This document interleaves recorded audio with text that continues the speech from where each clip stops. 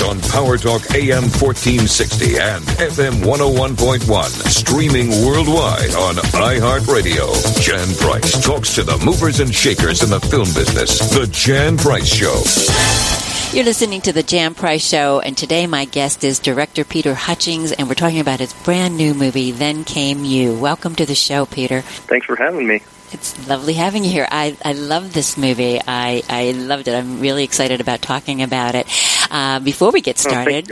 You're welcome. You're welcome. Before we get started, why don't you tell our audience a little bit about the premise for Then Came You? Sure. So it's a story about Calvin and Skye, who are two teenagers who meet at a cancer support group. They're polar opposites. He's a hypochondriac, afraid of his own shadow, and she's really outgoing, burning the candle at both ends. And you know, somehow she latches onto him. She convinces him to help her carry out this really eccentric bucket list that she's concocted. And in return, she helps him come out of his shell, confront his fears, and get the girl of his dreams, Izzy, who's played by Nina Dobrev. It's a wonderful cast. You've got Asa, is it Asa? Is that how you say it? Butterfield in the lead, and Maisie Williams. And Asa is also in Sex Education on Netflix, which is burning up Netflix right now. So it's nice to see him. Is he actually English? Is he in real life? The two of them are. Yeah, I know Maisie. The two of them are. Yeah, Maisie, because Maisie, you know, you didn't write this script. You do write scripts, though. But was it written in I didn't. So it's funny. This was actually written by an Irish writer named Fergal Rock, and it was originally set in Dublin. And we moved it to the United States, and then, of course, we cast, two Brits in the lead role. Of course. And but you know, we kind of kept it as he plays an American in the story, and she plays she's English. Her family moved to the United States when she was a girl. They're both wonderful together. Their chemistry is great, and it's a very funny, moving, heartbreaking movie. I had to bring out a lot of tissues at the end, so I always say you've got to go to the movies and be moved, and this one does, and in many ways, and it's wonderful. So how did you get attached to this movie? I had worked with the producers before, and I was finishing up the last movie that I did, which was also a young adult movie called The Outcast. And when that movie finished, Brian Keaty, the head of development at BCDF Pictures, sent me the script to read. I'm a really slow reader, and so usually, it takes me, I have to pick up the script and put it down about 15 times. And when I can read a script all the way through in one sitting, that's a really good sign. I flew through this one, and as soon as I got to the end, I just told myself, man, if I can be a part of making this movie and helping an audience feel what I'm feeling right now, that would be something really exciting. So I jumped at the chance to come on board. And, I did tell them that, it was going to be a tough movie, tonally, a tough movie to find the right cast for. We needed to make sure. I thought that particularly that the role of Skye was going to be challenging to cast because it needed to hit a lot of very specific marks. And, I said the only actress that I could really think of who I think would be perfect for this is Maisie Williams. And, I had known Maisie previously, and I knew how different she was in real life from her character on Game of Thrones. And I knew that, she's actually a bit closer to the character of Skye, the character in this movie. So I just knew that she was going to be able to knock it out of the park. And thankfully, she felt the same way. And then, Asa was just a no-brainer. I loved his work and knew that he'd be great. And so he came on shortly after. And it was only after the two of them came on that I found out that they actually knew each other. And I loved that. They really kind of encouraged them to spend time together. They both live in London.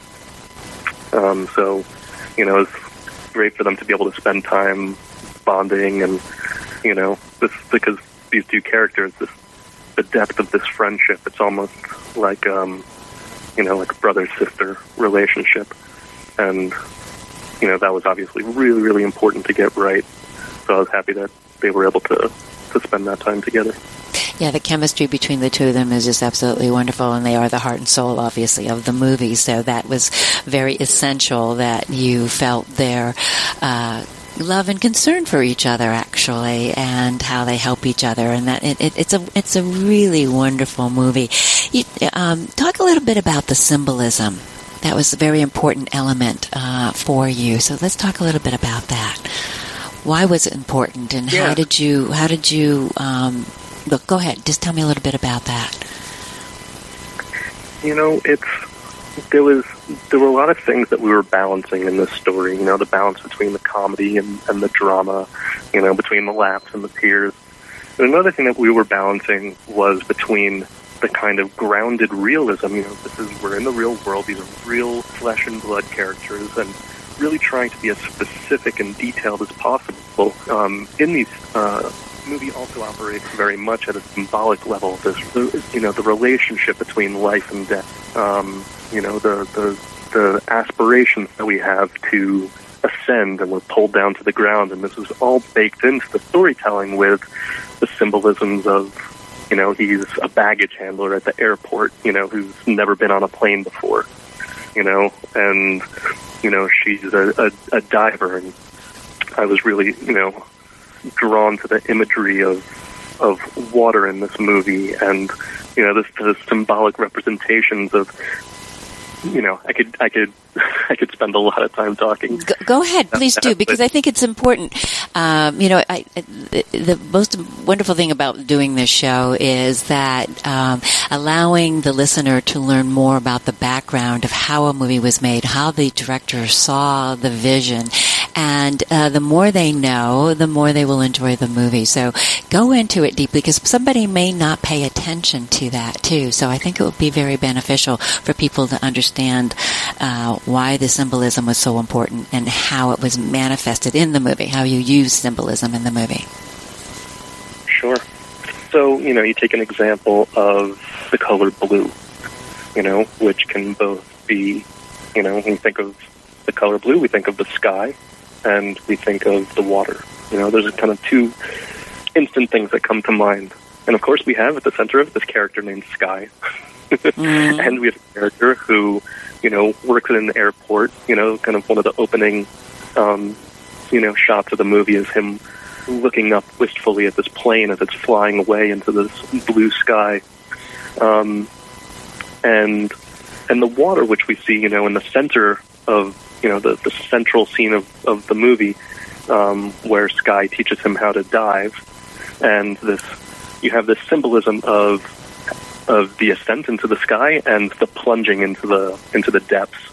You have the two sides of the coin of this kind of movement toward life and the movement toward death, and seeing how close those are to each other.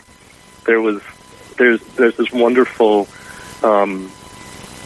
plaque that they discovered in Grecian Italy at this incredible site called Paestum, not too far from Naples.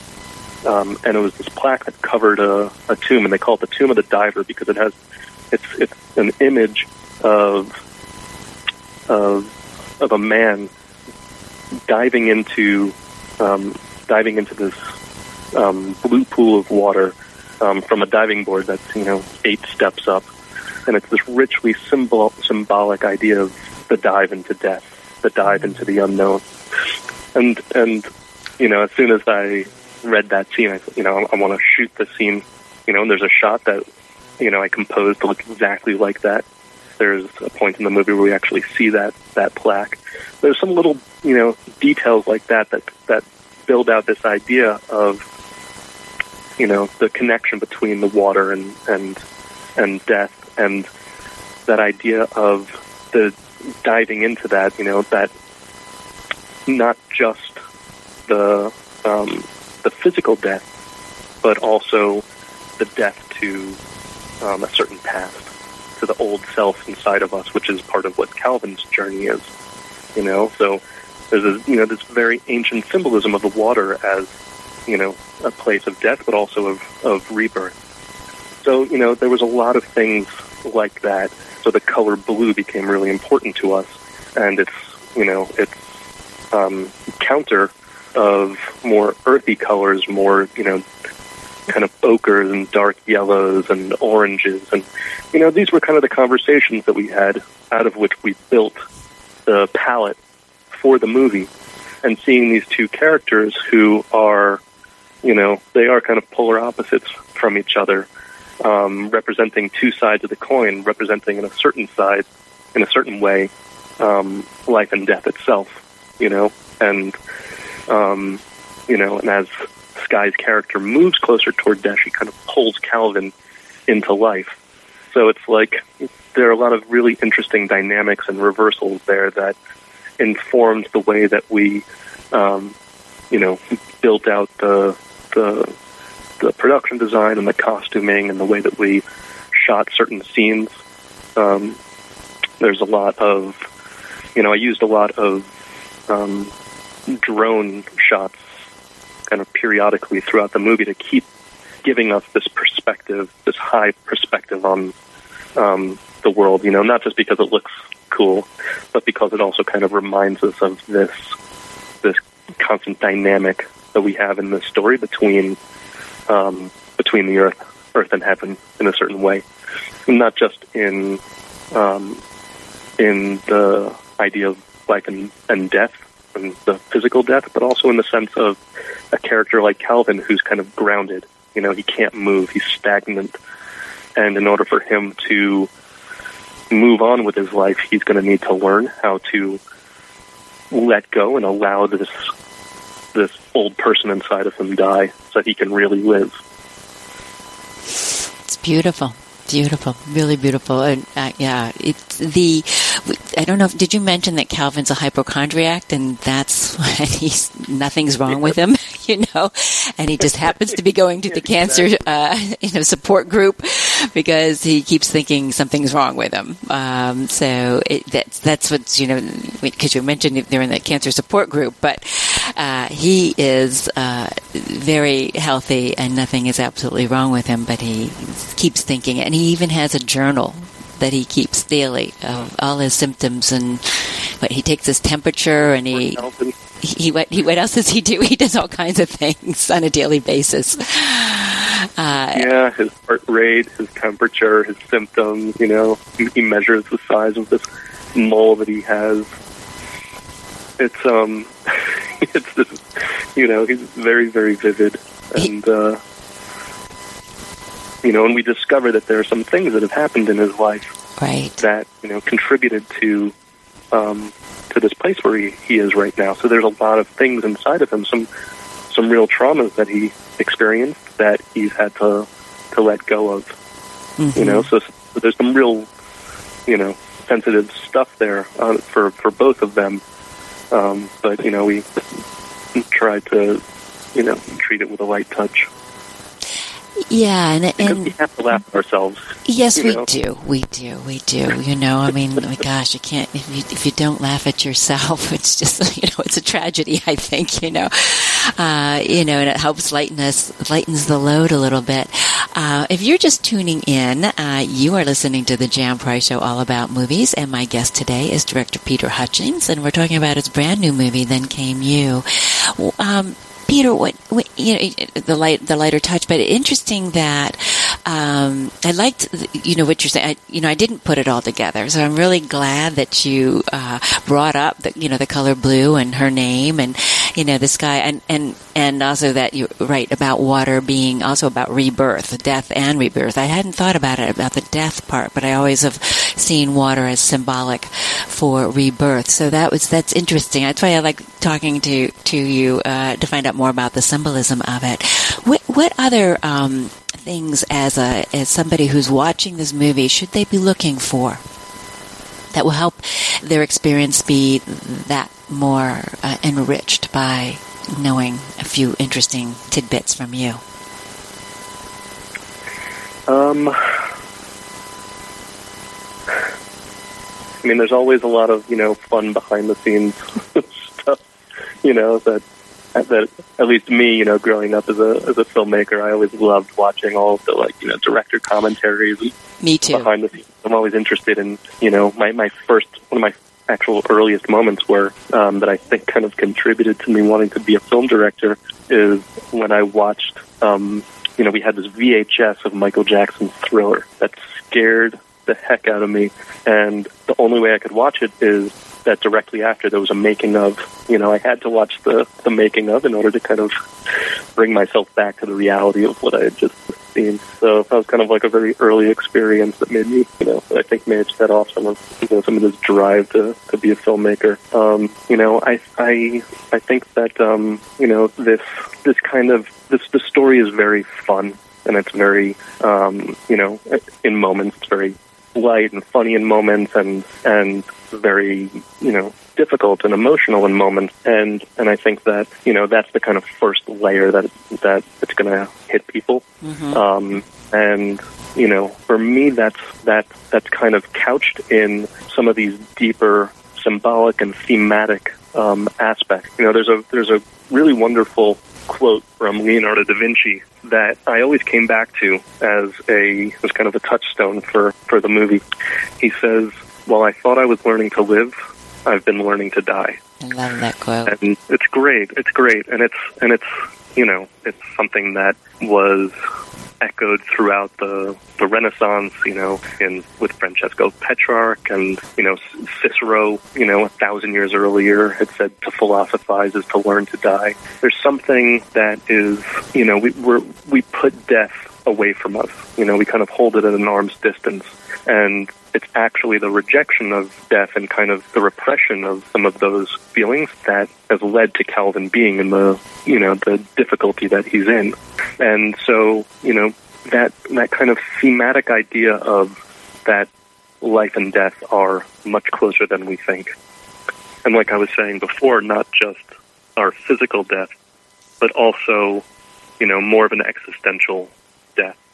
That for us to live and really be present, it's important for us to constantly allow certain outdated thoughts and behaviors and conceptions and prejudices that we have, allow those parts of us to die and just be constantly reborn and fresh to the moment. So that, that was part of what I was trying to put into the movie. That's beautiful. Absolutely beautiful. And the movie is too.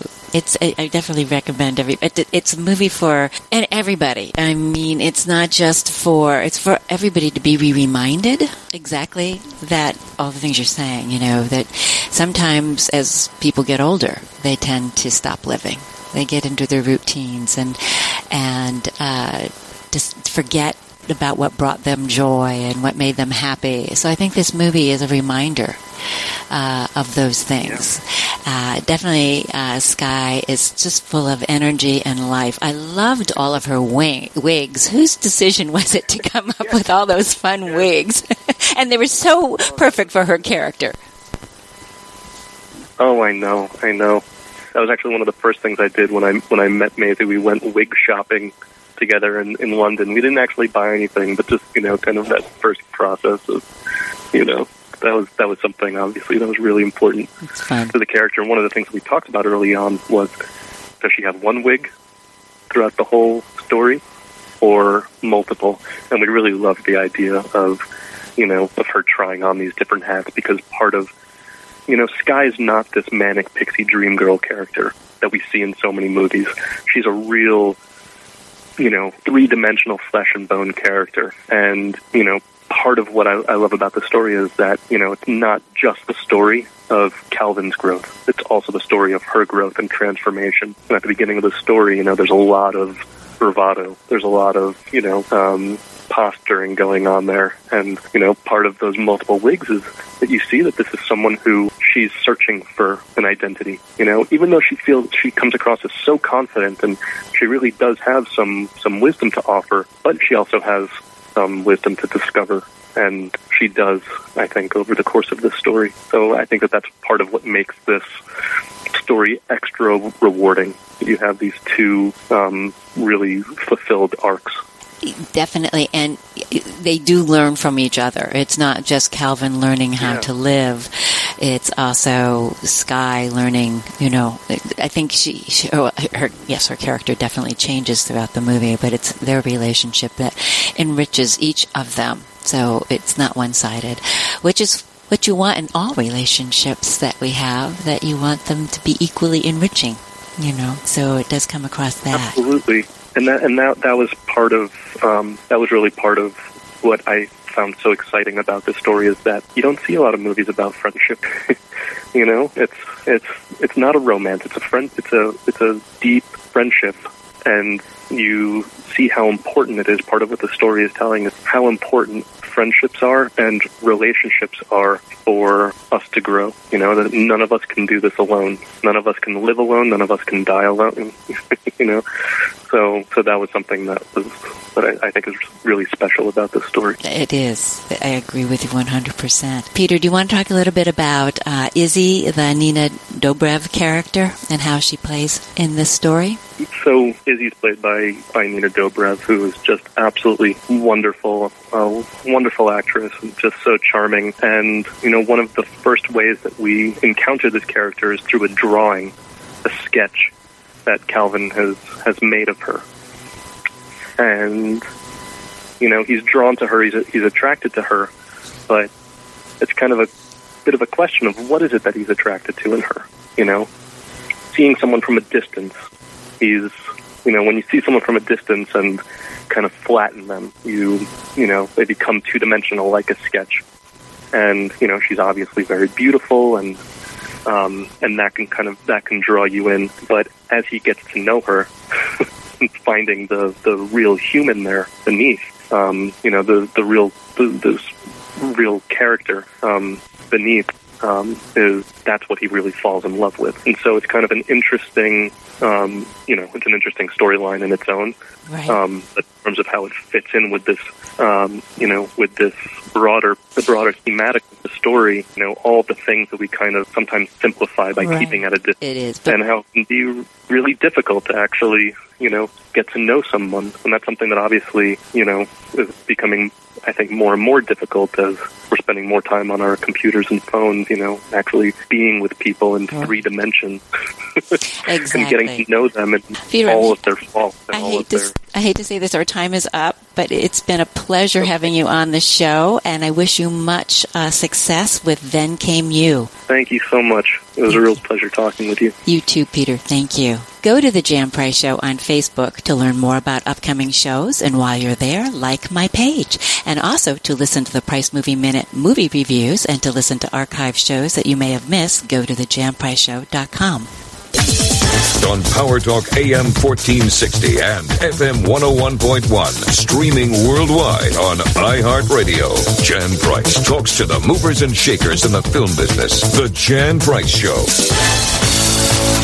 The Ozio Theater in downtown Monterey is now open every day, showing independent and foreign films. The Ozio Theater has new concession offerings, including beer, wine, hard cider, and their homemade Lush Slush. You can now schedule private event screenings for community charity events, birthdays, anniversaries, or just a fun gathering of friends. For more information, visit the Ozio Theater online at oziotheater.com.